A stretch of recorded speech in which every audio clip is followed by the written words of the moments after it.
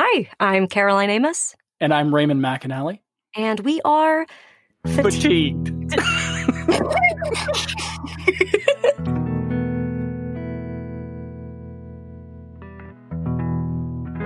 Hello and welcome to the show. Hi, how you doing? Woo!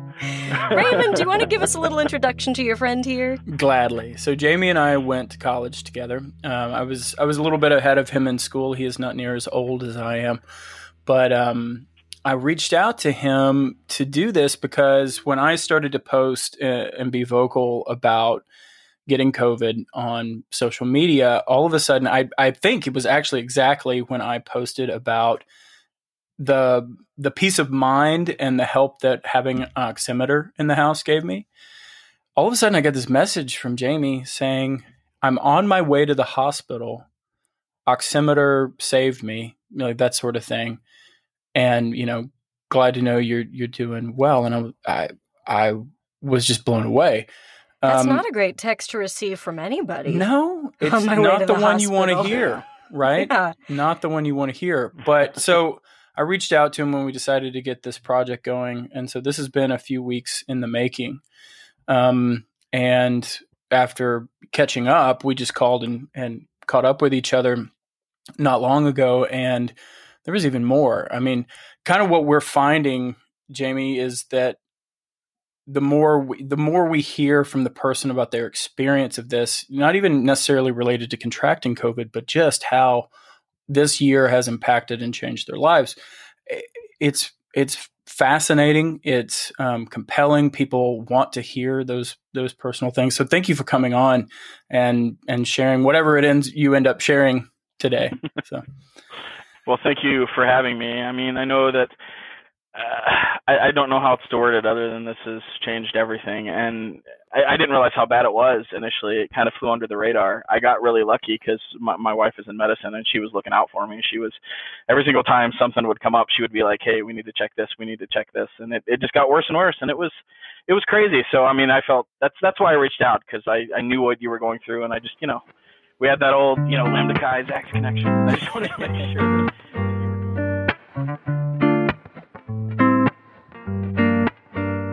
We're kind of diving in already.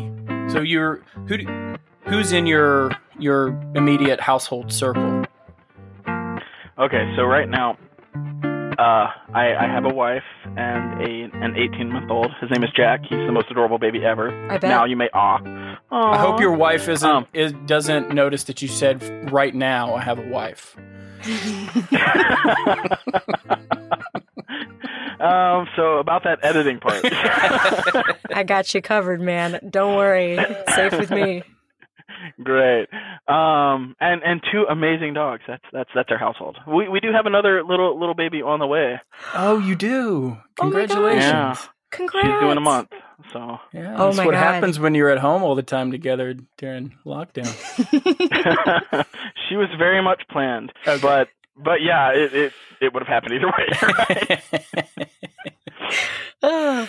Right? So we know who's in your household. We know that you've got a beautiful child on the way who's going to be here like any day now.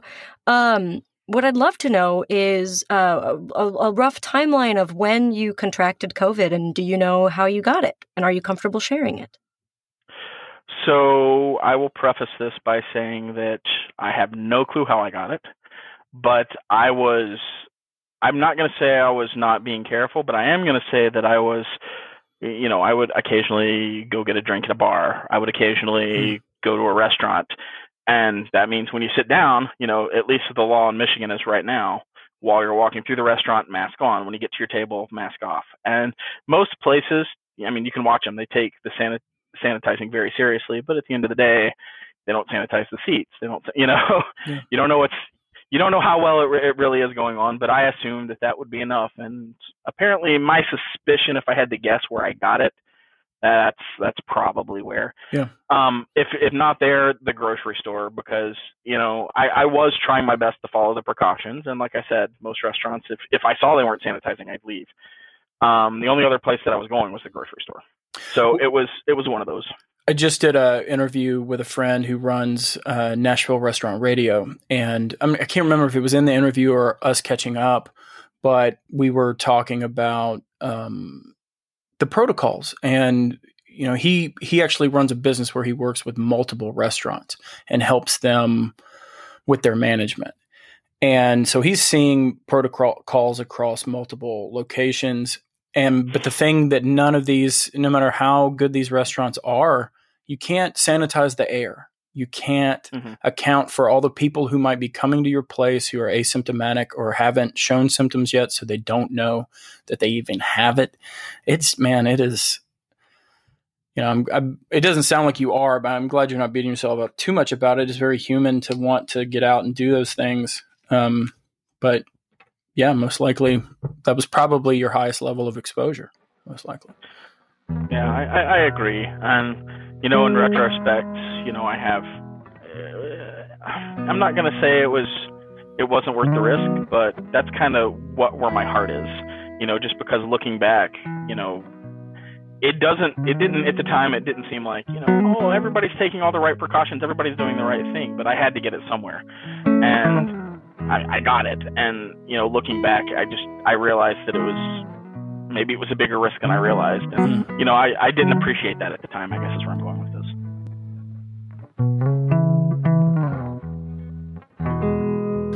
So that said, we don't know where you got it. When was this? Oh, geez. It's been a couple months. Raymond, when did I first message you? Because I was probably about 5 days really into my symptoms when I messaged you. So that was early November. Yeah, that sounds about right. So, it's been about 6 weeks, 7 weeks.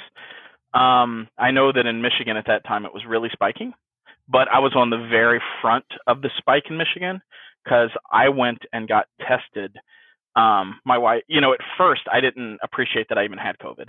Initially, I was talking to my mom and I'm like, oh, I have this weird headache. My skin's crawling. When it first started, it started so subtly and not at all what I was expecting with those classic symptoms. I was complaining to my mom about having a headache and she thought, well, we've got migraines in our family. You probably have a migraine. And then the next day I started to think, well, maybe it's a sore throat, that for some reason I've got a headache. And then I thought it was the flu. And then at that point, that's, and it kind of every single day I was re-diagnosing myself with something else. And honestly, COVID never really popped into my head until I got to the flu. Then I started thinking, well, maybe there's a small chance. And then my wife got involved and she's like, go get a COVID test. Quit kidding around. Go get a COVID test. And I did. And it took about 2 days for me. A day and a half, 2 days for me to get my results, and it came back positive. Great. Not that it came back positive, but that it was a very quick turnaround. Yeah, well, that was then. But at that point, we pretty much already knew, because at that point, my wife was watching me very closely, and we weren't watching my excuse me. We hadn't got to my oxygen saturation yet, watching that, but we were watching I had turned feverish. So my fever had jumped up to over 100. By the end of this, it would be alternating between 100 and 103, depending on the day. Wow. It would just kind of oscillate back and forth to the point where my wife was giving me, ice baths at home. Oh wow. Do you mind? Can we go into what was the hospital like? What led to that? Yeah. So my wife suggested that we get a pulse ox monitor. She said, we need to watch your OSATs. That's something.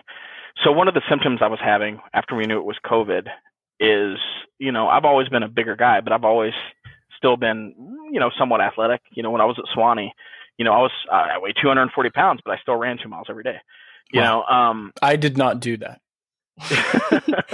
I weigh 115 pounds and I can't do that. Well, I don't anymore. Let's clarify.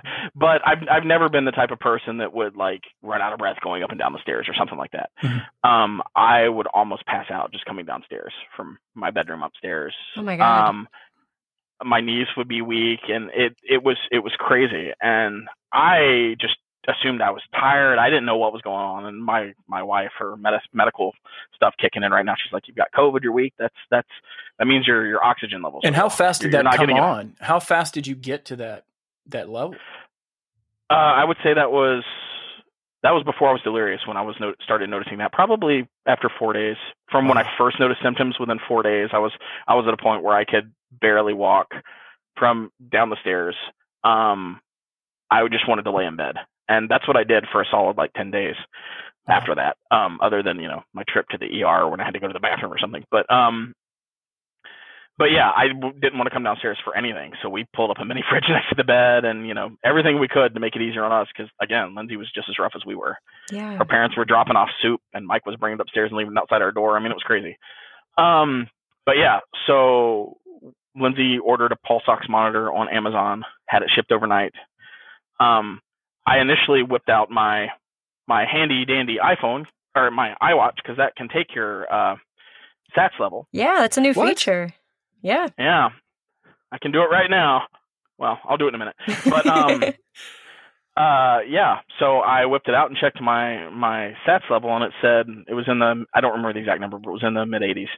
And Lindsay said that's pretty low. It's not bad enough to where you're gonna die, but it's low to where it needs to be treated, to where if it gets worse, it could cause bad things. And so I went to the ER for that. That was pretty much the exclusive reason I went. So it was more the reading on the oximeter or your watch that told you should get to the hospital, or was it symptoms that made you even check in the first place? Well, no, yes, the symptoms made me check, but that's the moment my wife went being from I can treat you at home to you need to be in the hospital. Got it. And at this point, the other thing I hadn't mentioned is I was also very dehydrated. At this point, my taste buds had changed, and as you probably noticed, because we can see each other, I don't think they'll be able to see us. I have my handy dandy little Diet Pop. I drink about 5 of these a day. That's pretty much exclusively what I survive on is fluid. I don't drink water. I hate water. It's gross. I hate water too. It's disgusting. Oh my gosh, you probably run a little dehydrated then if you're drinking that. Yeah, I probably do, but yeah. Because the taste changed and I couldn't stand the taste, I pretty much just quit drinking, and without really thinking, it was more subconscious. I don't feel well. I'll drink something tomorrow. And a couple days later, I was starting to get really, really bad, skin crawly, it felt like a terrible flu. And it turns out that was probably dehydration, because once I got rehydrated, that all went away. So I was starting to ache a lot, terrible headache, things like that, and it just made it worse. I just wanted to lay there. And, because all of that stuff are symptoms of dehydration and severe dehydration for sure. Mm-hmm. Yeah. But yeah, long story short, we wound up. I went to the hospital over this, and got in there, and I was at triage, and they actually checked my oxygen levels, and it was probably because I was standing up and walking around. It actually said I had my OSATs were at 94. Oh, so they'd gone back up. Yeah. So there was a weird little moment where I walked out before we got our pulse ox at home that confirmed it was low, and then I went back. So there was a little bit of a twist there. Yeah. But yeah, that's how that all played out. Wow. So how long were you in the hospital? Overnight, obviously. Yeah. Oh. You didn't have to go on a respirator or anything like that, right? No, thankfully it was not that severe. The two issues I was having were dehydration, and I needed, breathing treatments to get my oxygen back up. Because you're the first person we've talked to thus far for the podcast, if you wouldn't mind sharing with the listeners, you're the first person we've talked to for this who was actually in the hospital for something respiratory related. What were those treatments that they gave you? Okay, so the first thing is so they put you on oxygen. Now this it wasn't a respirator or anything like that. It was they also gave me albuterol. So it was the same type of treatment. Have you ever heard of a nebulizer? Do you guys know what a nebulizer is? We covered it in episode 4 with Dr. Jen. Okay. Yes, we did. So it's very similar to a nebulizer treatment. They basically run pure oxygen through through albuterol. So it's giving you medicine and oxygen. And between the albuterol opens your throat, helps you relax, all that stuff. It's the same stuff that asthmatics take. So basically, it's like a little liquid that they put in like a little vaporizer thing, so the oxygen runs through it and picks it up, droplets the same way that COVID gets into the air. It puts albuterol in the air, and then it gets in your throat, helps you feel better. And albuterol is a steroid, correct? That I don't know. I'm not a physician, unfortunately. No, neither are we. So no problem there. He can tell you about the patent of albuterol. But he's a patent lawyer. Yeah, I'm a patent guy. I'm a patent lawyer. But I don't know if it is, because I know that later on I was prescribed several things for subsequent treatments for lingering effects. I was prescribed albuterol and separately steroids. Oh, gotcha.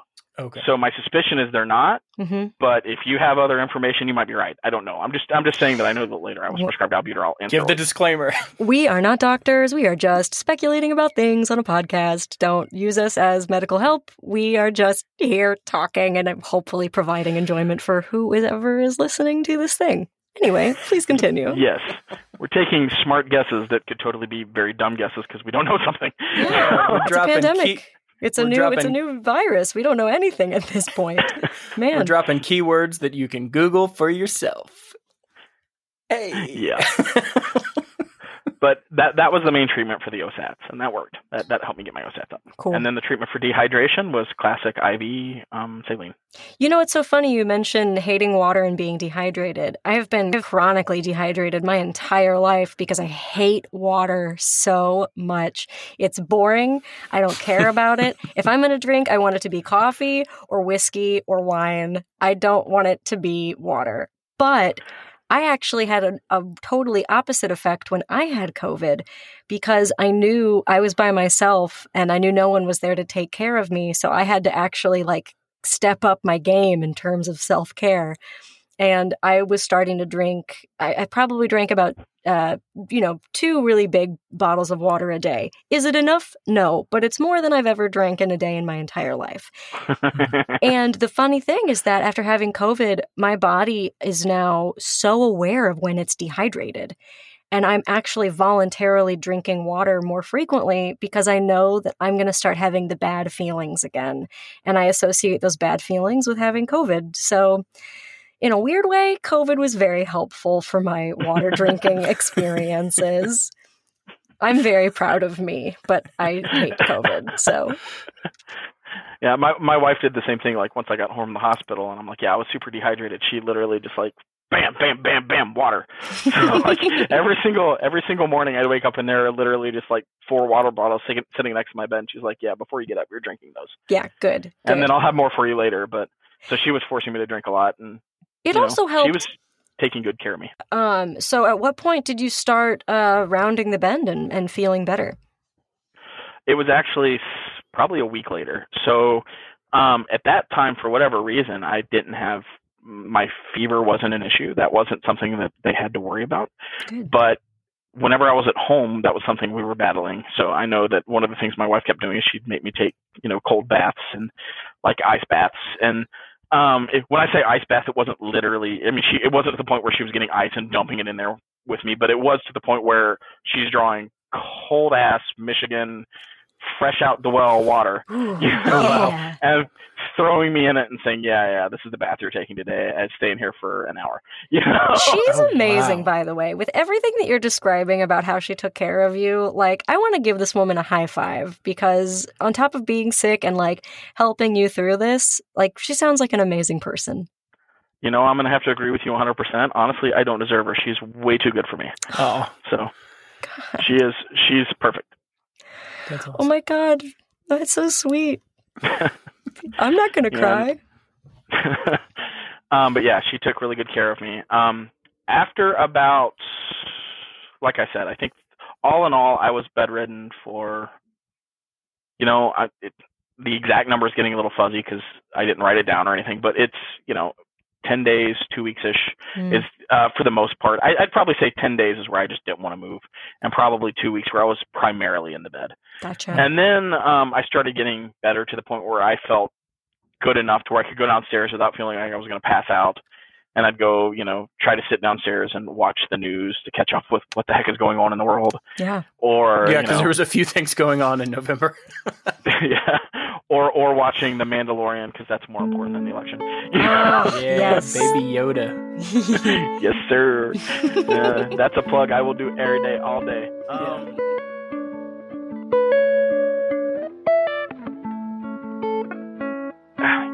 It's funny because as quickly as it came on, it did not end that way. As far as the effects went, it just kept getting stretched out. I still felt rotten. Even after I was up moving around, I still felt rotten for, I don't know, a week, 2 weeks after that. And it slowly got better. I had a lingering cough for probably a month to the point where I feel better now. Last week when I was talking to Raymond, it was probably every 10 minutes where I felt like I had to cough. Yeah, you had made a statement to me that you had gone from, I don't know, something over a dozen coughing spells a day to like you were happy that you were down to 1 to 3 a day or something. It blew me away. Yeah. I actually haven't really had a big coughing fit. I mean, I still occasionally have I feel like right now I feel like I've got something in my throat and I need to cough, but I'm trying my best to suppress it. Hey man, you can cough. We're not going to judge. Yeah. We can. You're not going to give your germs over here. We're fine. Yeah, but my dog is right over there, and he's looking at me really sad, and it scares him. Oh, buddy. Yeah. How would you describe the cough? Is it like anything that you'd experienced before? Is it dry? Is it wet? What? One of the things that normally when I cough, it's you feel like you got something in your throat. When I cough now, I'm getting stuff out of. I still cough stuff up. I get like it's kind of gross, a little phlegm, little something, and so that's coming from your chest. You feel like, yeah, oh yeah. Wait. Super gross question, but what color is it? I haven't really inspected it because it comes up and I'm not like, let's check this out. And normally I'm just like, get it away from me. Oh, fair, yeah. Oh no, I inspect. I inspect. I grew up taking first aid courses for Boy Scouts and then wilderness EMT stuff. And like, I always look to see what kind of infection it is. So yeah. What level? When it first happened, it kind of caught me off guard. And I think the reason why I haven't been inspecting it is because, I know that I think this is unrelated, but there was a little bit of blood in it, and that's why it kind of freaked me out. Oh. But the reason why I think that's unrelated, that's just because my lungs get really dry here. That's not uncommon here. My throat and lungs get really dry because we're really far up north, and the humidity drops, and it's brutal humidity. So sometimes, like the inside of your lungs and stuff when you sleep will dry out and like crack and stuff. So I don't think that's related at all. But it was a little, and that's kind of the reason why is it was kind of gross. So I'm just like, yeah. Yeah, that's super there's gross. There was a lot more of it that was kind of, I don't know how to describe it, snotty, phlegmy, mucusy. Yeah. Mm-hmm. Yeah, I went through that. My two main symptoms from start to finish and then lingering were sinus blockage and drainage and the fatigue. And those two things went on for well over a month. I feel like only last week, which is probably, I think it's week 7. Only last week did both of them start to really ease up. Yeah, that's crazy. It's, like I said, it's unlike anything I've ever experienced, which, considering it starts like everything else you've ever experienced, it almost terrifies me a little bit, because if I weren't living with Lindsay, I would have dismissed every single symptom I had early on. I would have said, this is this. I would have been playing my own doctor. And if I lived alone, by the time I realized, hey, this is serious, I mean, I was really struggling. Yeah. It's the type of thing, was my phone close enough to call 911, or did I even care at that point? Because I can tell you right now that those points where my fever was really high, where I'm calling it delirious, even though it might not have medically been, I wouldn't have even cared. I don't care. I just want to go to bed. Leave me alone. Yeah. That resonates. And I could totally see this sneaking up on people, but by the time I was actually sick and, kind of in the full front of it, it was like nothing else I'd ever experienced. People keep trying to compare this to the flu, and that's it's not doing it justice. I'm sure to some people that might be how you experience it, but I've had bad flus before where people are feeling for you. I think a lot of us have. It was nothing like this. You know, one of the two things I learned from Lindsay on this is there's two things you really need to watch, you know, if you've got COVID, and that's your temperature and your OSATs. Yeah. Those are both incredibly critical because either one of those can, for lack of a better term, they can kill you. Both of those are very serious on their own, and when you have both together, it's just that much more serious. And I think it's a tragedy that people don't realize, you know, this somehow turned political, and that people don't realize that look at those numbers because they mean something, you know? Yeah. So, you know, if for what it's worth, anybody listening to this podcast, if you have COVID, get a pulse ox monitor, get a thermometer, check those temperatures every couple hours.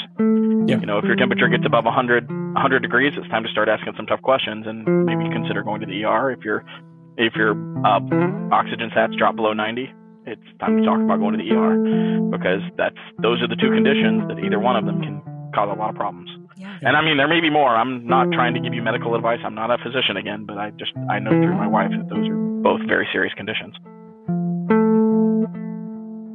You're a lawyer, a patent lawyer. Yes, that is correct.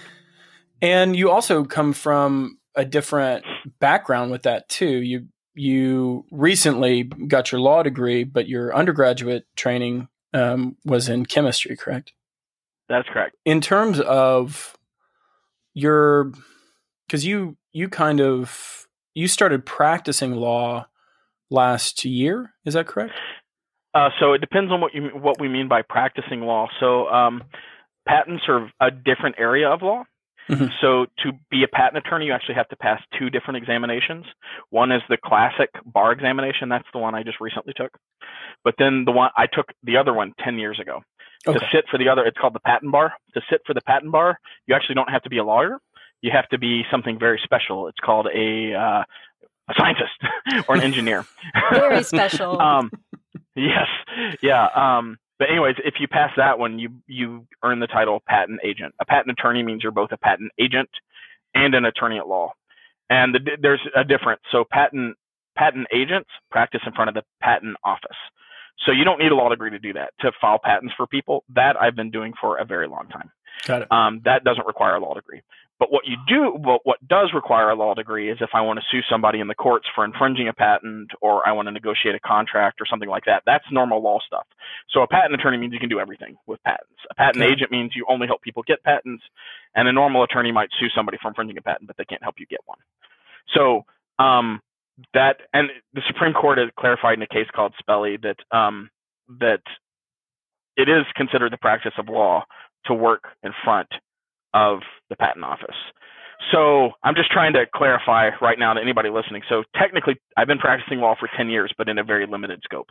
Got it. No, that makes total sense. Yeah. And I certainly didn't know that. I was just curious, given that unique perspective, what do you foresee any changes coming up with these new vaccines? Is there anything already making waves in your industry with how COVID might have affected any medical patents or just a general law perspective? Yeah, there's several. First of all, I want to emphasize that I know a lot about the FDA.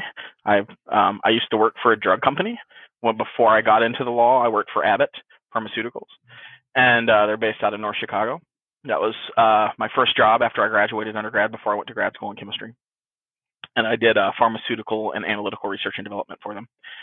And I've also taken FDA law and law school. And I can tell you that the FDA, they really are, they're good people, and it's a very, very scientifically driven process from start to finish. And the reason why I'm emphasizing that right now is because there's a conspiracy theory going around that people are really worried about the effects of the vaccine. And I just want to point out that both from the technical side, I've worked with them in a practical aspect. I've studied them from the legal aspect, and they really are trying to do the best thing they can.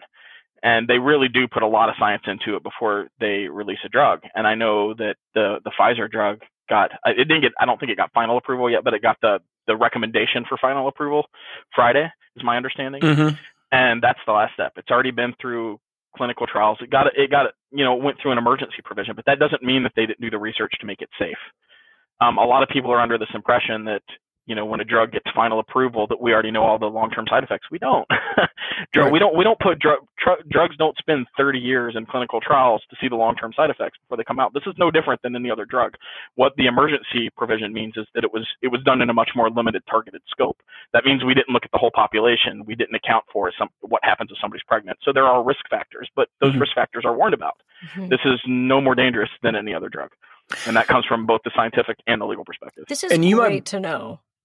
Yes, absolutely. That's why I wanted to ask it, because you not only being an attorney and knowing that aspect of it, but being a chemist as well. I was so curious. Right now, it seems like you just mentioned that there were limited populations studied because of the emergency aspect of trying to get these vaccines out there. Right. I'm also seeing what I think are news articles that are saying that they're also going back and doing those studies as quickly as they can. So on pregnant populations. So that is happening? Yes. My understanding is all that is happening. It's not going to be overnight. It might be, another 9 months, a year before we have that data, but they are doing those studies trying to fill in the gaps in what we know. But, another thing that I do want to point out is what most people don't realize is when these studies are done, they're almost always done on male populations in their 20s. Always. A lot of people don't realize that. People are upset because, well, what's going to be the effect on a pregnant woman? That happens with every single drug we test. It's always done with a control group of men in their 20s. That's always where it starts. Why is that so frustrating? Because we're trying to remove variables. From a scientific perspective, hidden variables are a big problem. It's just like when you're making a philosophical argument. If you don't know all the premises, it's really hard to arrive at the correct conclusion because you don't really know what else is going into the logic. It's the same principle here. So males in their 20s, we try to control all that. Males in their 20s are the easiest control group sample, basically. Correct. And a lot of it has to do with we'll just say the biology of women is far more complicated than the biology of men. It's far less researched. There's far less information about it. That's fair. But it's more likely, like if a woman gets pregnant, that changes everything. That's so many hidden variables in terms of her hormones that completely change. Women, another thing that like it or not, women go through a monthly cycle that men don't go through that changes hormones. That affects things. That affects biochemistry. That affects the way the body processes things. And a lot of, these drugs all work differently, and we're trying to make sure we understand them from every level.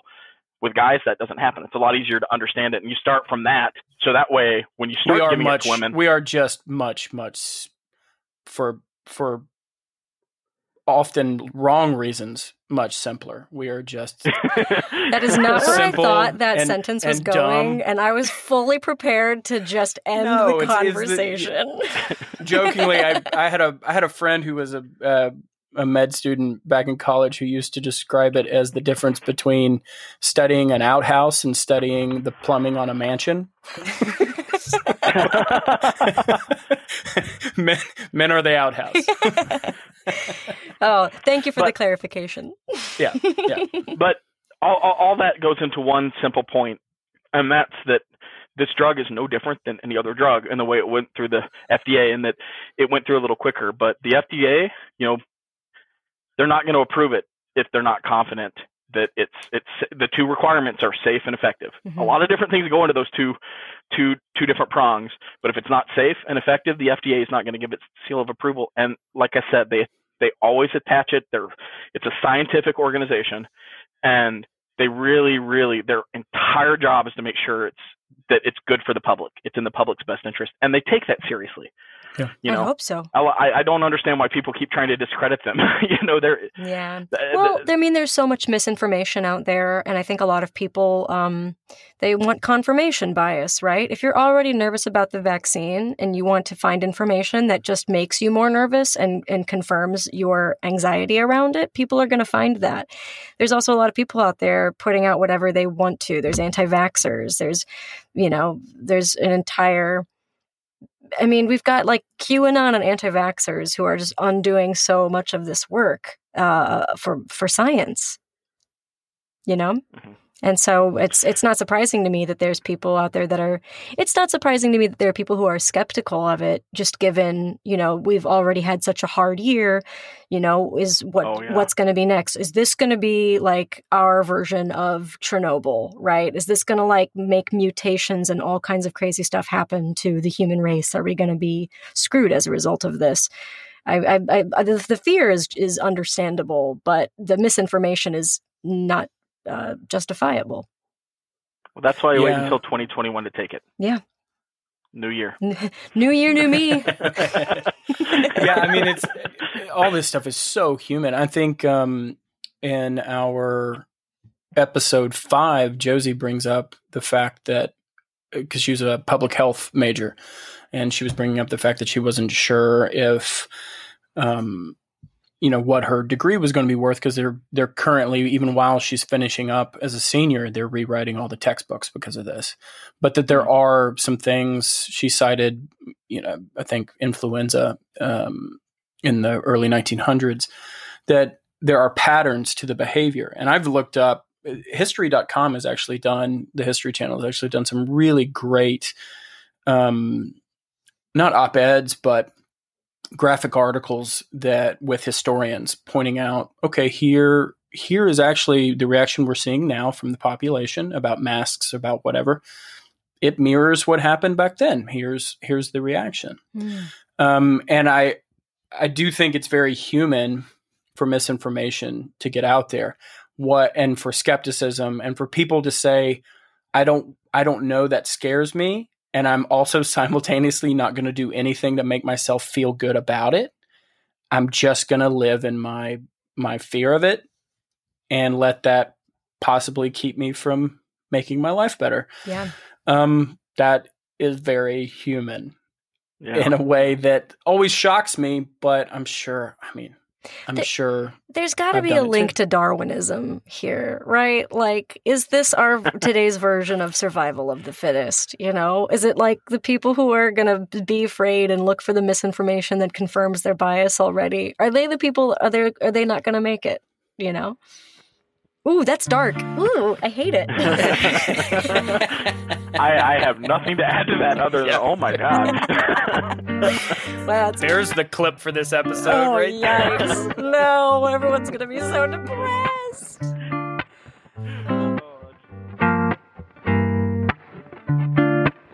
But before we move on, is there anything else from a legal perspective that you've been thinking about that you would like to share? The only other thing I can think of that's on point from the legal perspective right now is, I know there's a lot of there's kind of a liability issue that goes with COVID too, and that has to do with right now. So the classical definition of negligence, it's a 4 elements test. It's a tort, which is a fancy way of saying you can sue people for money for doing it, and I'm kind of curious what's going to happen with the negligence aspect, because classically, negligence requires 4 things. It happens when you have a duty of care that you breach that causes injury. So 4 elements: duty of care, breach, causes injury. And you spend a lot of time with that when you take torts your first year of law school. And my question is, you normally when somebody commits a tort, you know, you accidentally ram somebody on a motorcycle. Well, you had a duty not to hit them. You breached it when you hit them. That caused them injury. Pretty simple, right? You know what happens. There's a big issue that's come up here with this, and I don't have an answer to this. I just kind of want to point this out, that we might be, I don't know how the law is going to adapt to this situation, because I think we would all agree we have a duty of care to protect our friends around us, not to make them sick with a life-threatening disease. Now, I know there's debate on how bad COVID really is, but let's assume, for the point I'm trying to make, that it's as deadly as that everybody thinks, or that most people think, that the scientists are saying. If it really is that deadly, you have a duty to protect people from it. If you breach that duty by not wearing a mask, by doing the wrong things, and that causes injury, you can cause people's death. And there's a legal there could be legal liability there. Yeah. The issue with this is something you normally don't see. It goes back to causation. Who caused it? If you have 50 people that didn't wear a mask, which person's particle landed on that person's that made them sick, that put them in the hospital and they died? And I don't know how the legal field is going to adapt to this, because you have to be able to prove that causation element. And again, you spend a lot of time with that in law school, and what does it mean to cause something? And that's going to be a hard one to prove.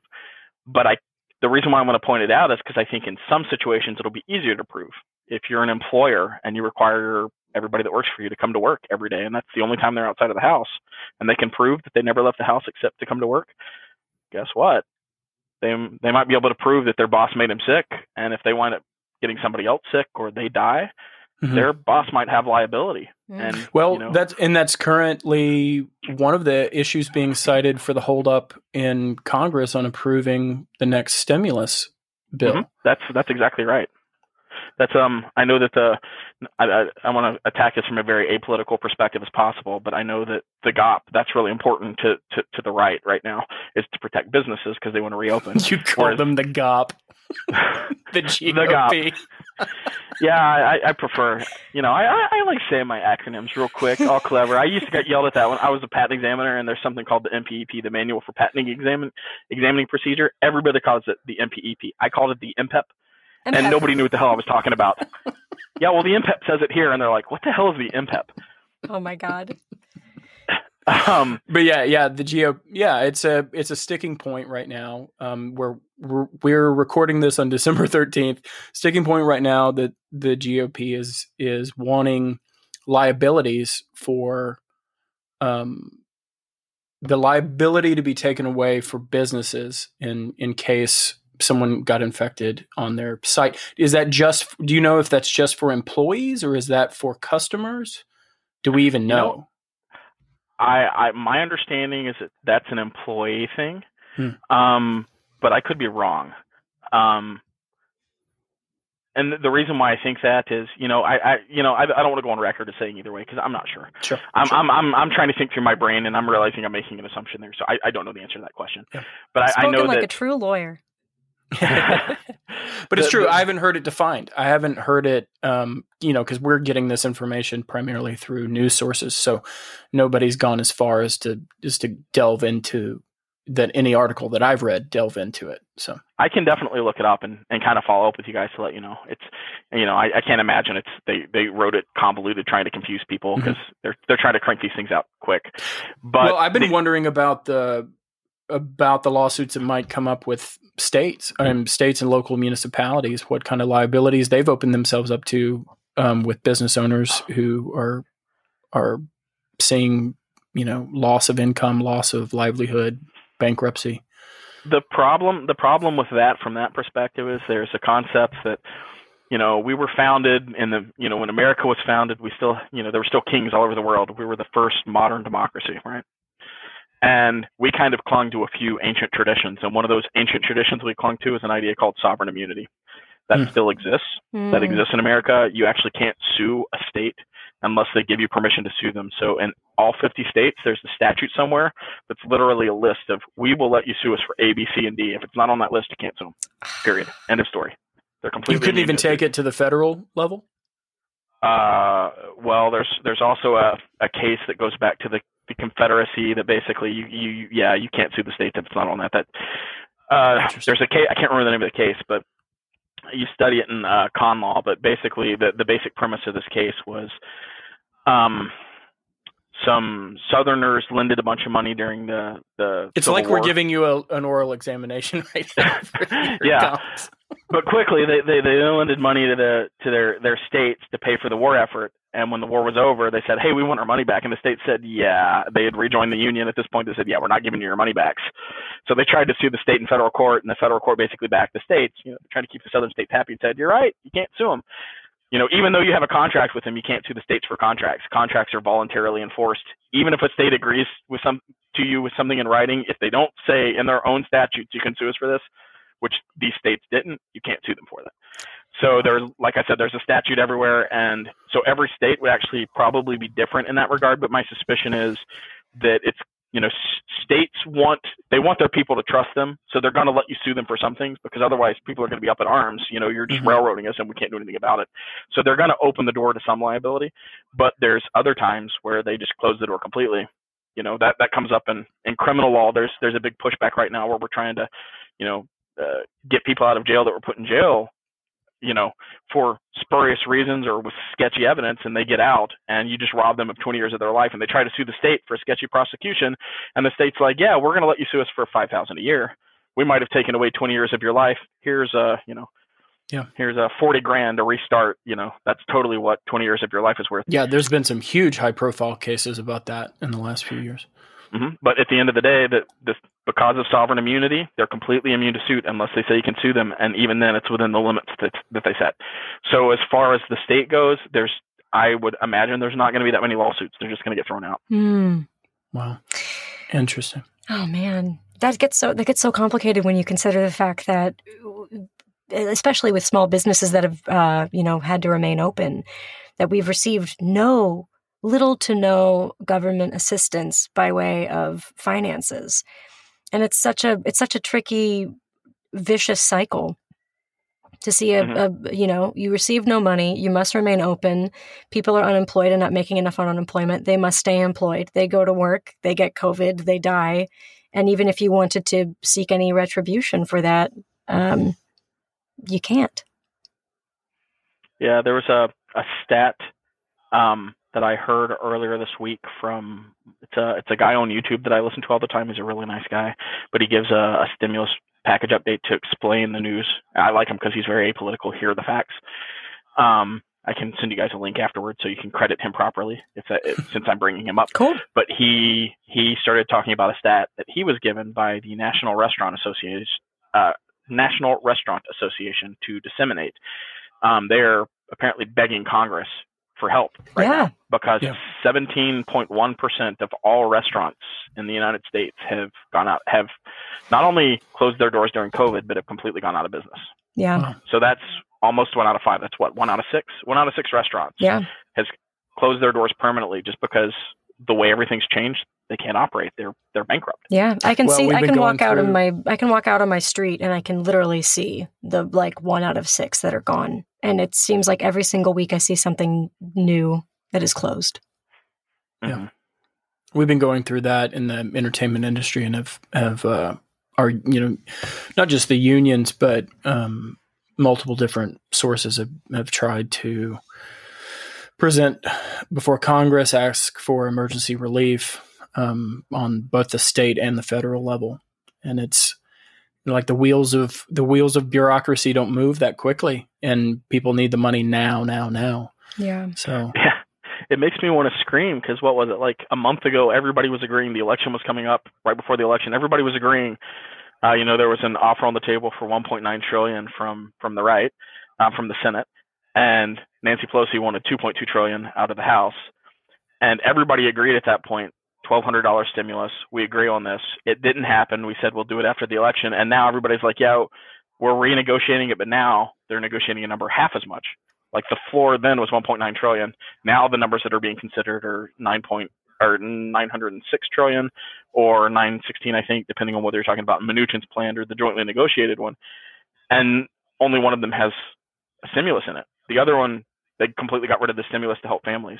And the one that does, which is Mnuchin's plan, only has $600 as opposed to $1,200 a person. And the one that doesn't, and Mnuchin's plan got rid of the PUA, there's no more unemployment assistance from the government.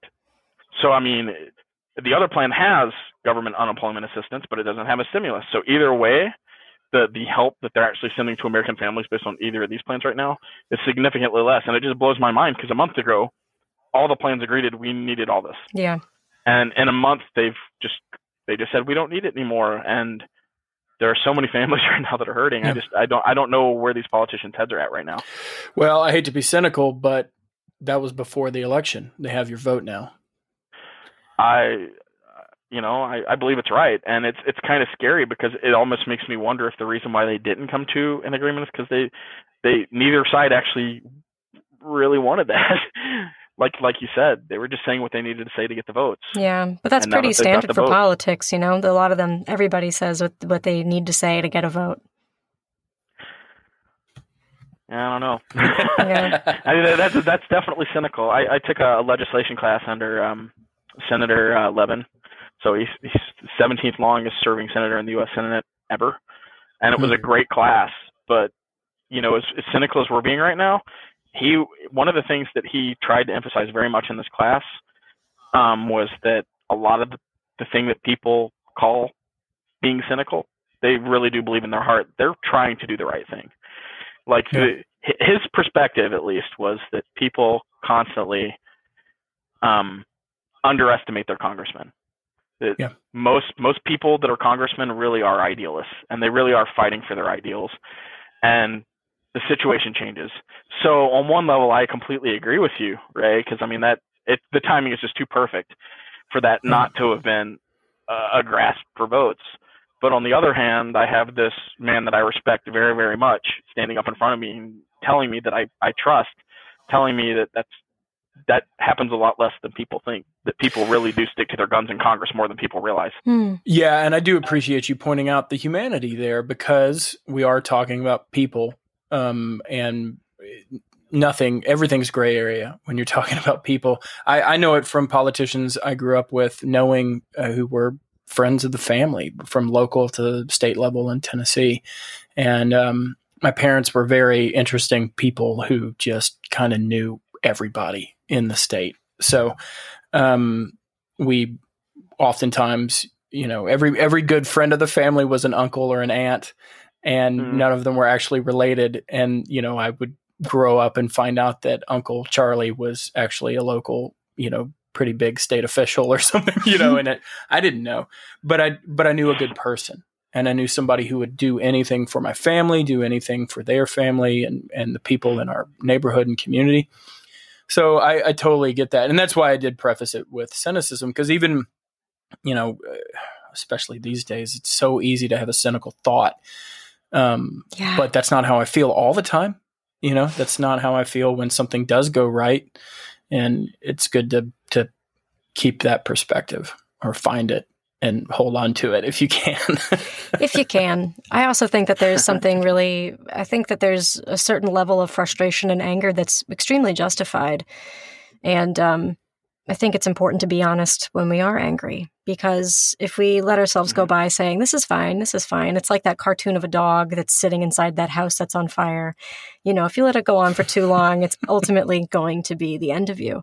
So to a certain degree, I'm angry all the time, and I've just owned it at this point. And I'd rather just be angry and let people know that I am, as opposed to, you know, I think anger can make change happen, which I know is terrifying, but I think it's important. So, you know, you can be pessimistic, you can be cynical, you can be optimistic, you can be realistic, but ultimately, at the end of the day, I think honoring how you feel and why you feel the way you do is so important for everybody involved. Oh, I agree. That's awesome.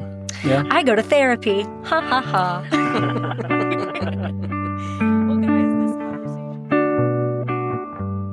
Hey, this is Caroline. And Raymond. We wanted to say thank you for listening to this episode and let you know that there will be more every week from now until we get fatigued by it. We're building out this podcast as we go, so stay tuned for improvements on our website, our graphics, some video clips, and just everything else. The time was now to tell our stories, so we're learning as we go. We really do appreciate your interest and support. We truly hope that the personal stories that come out in each episode can help build a better understanding of COVID-19, how it spreads, and how it affects us. If you have a story or a question that you'd like us to address in an episode, please email us at fatiguedpodcast@gmail.com. That's FATIGUED podcast@gmail.com. Thanks for listening. Bye.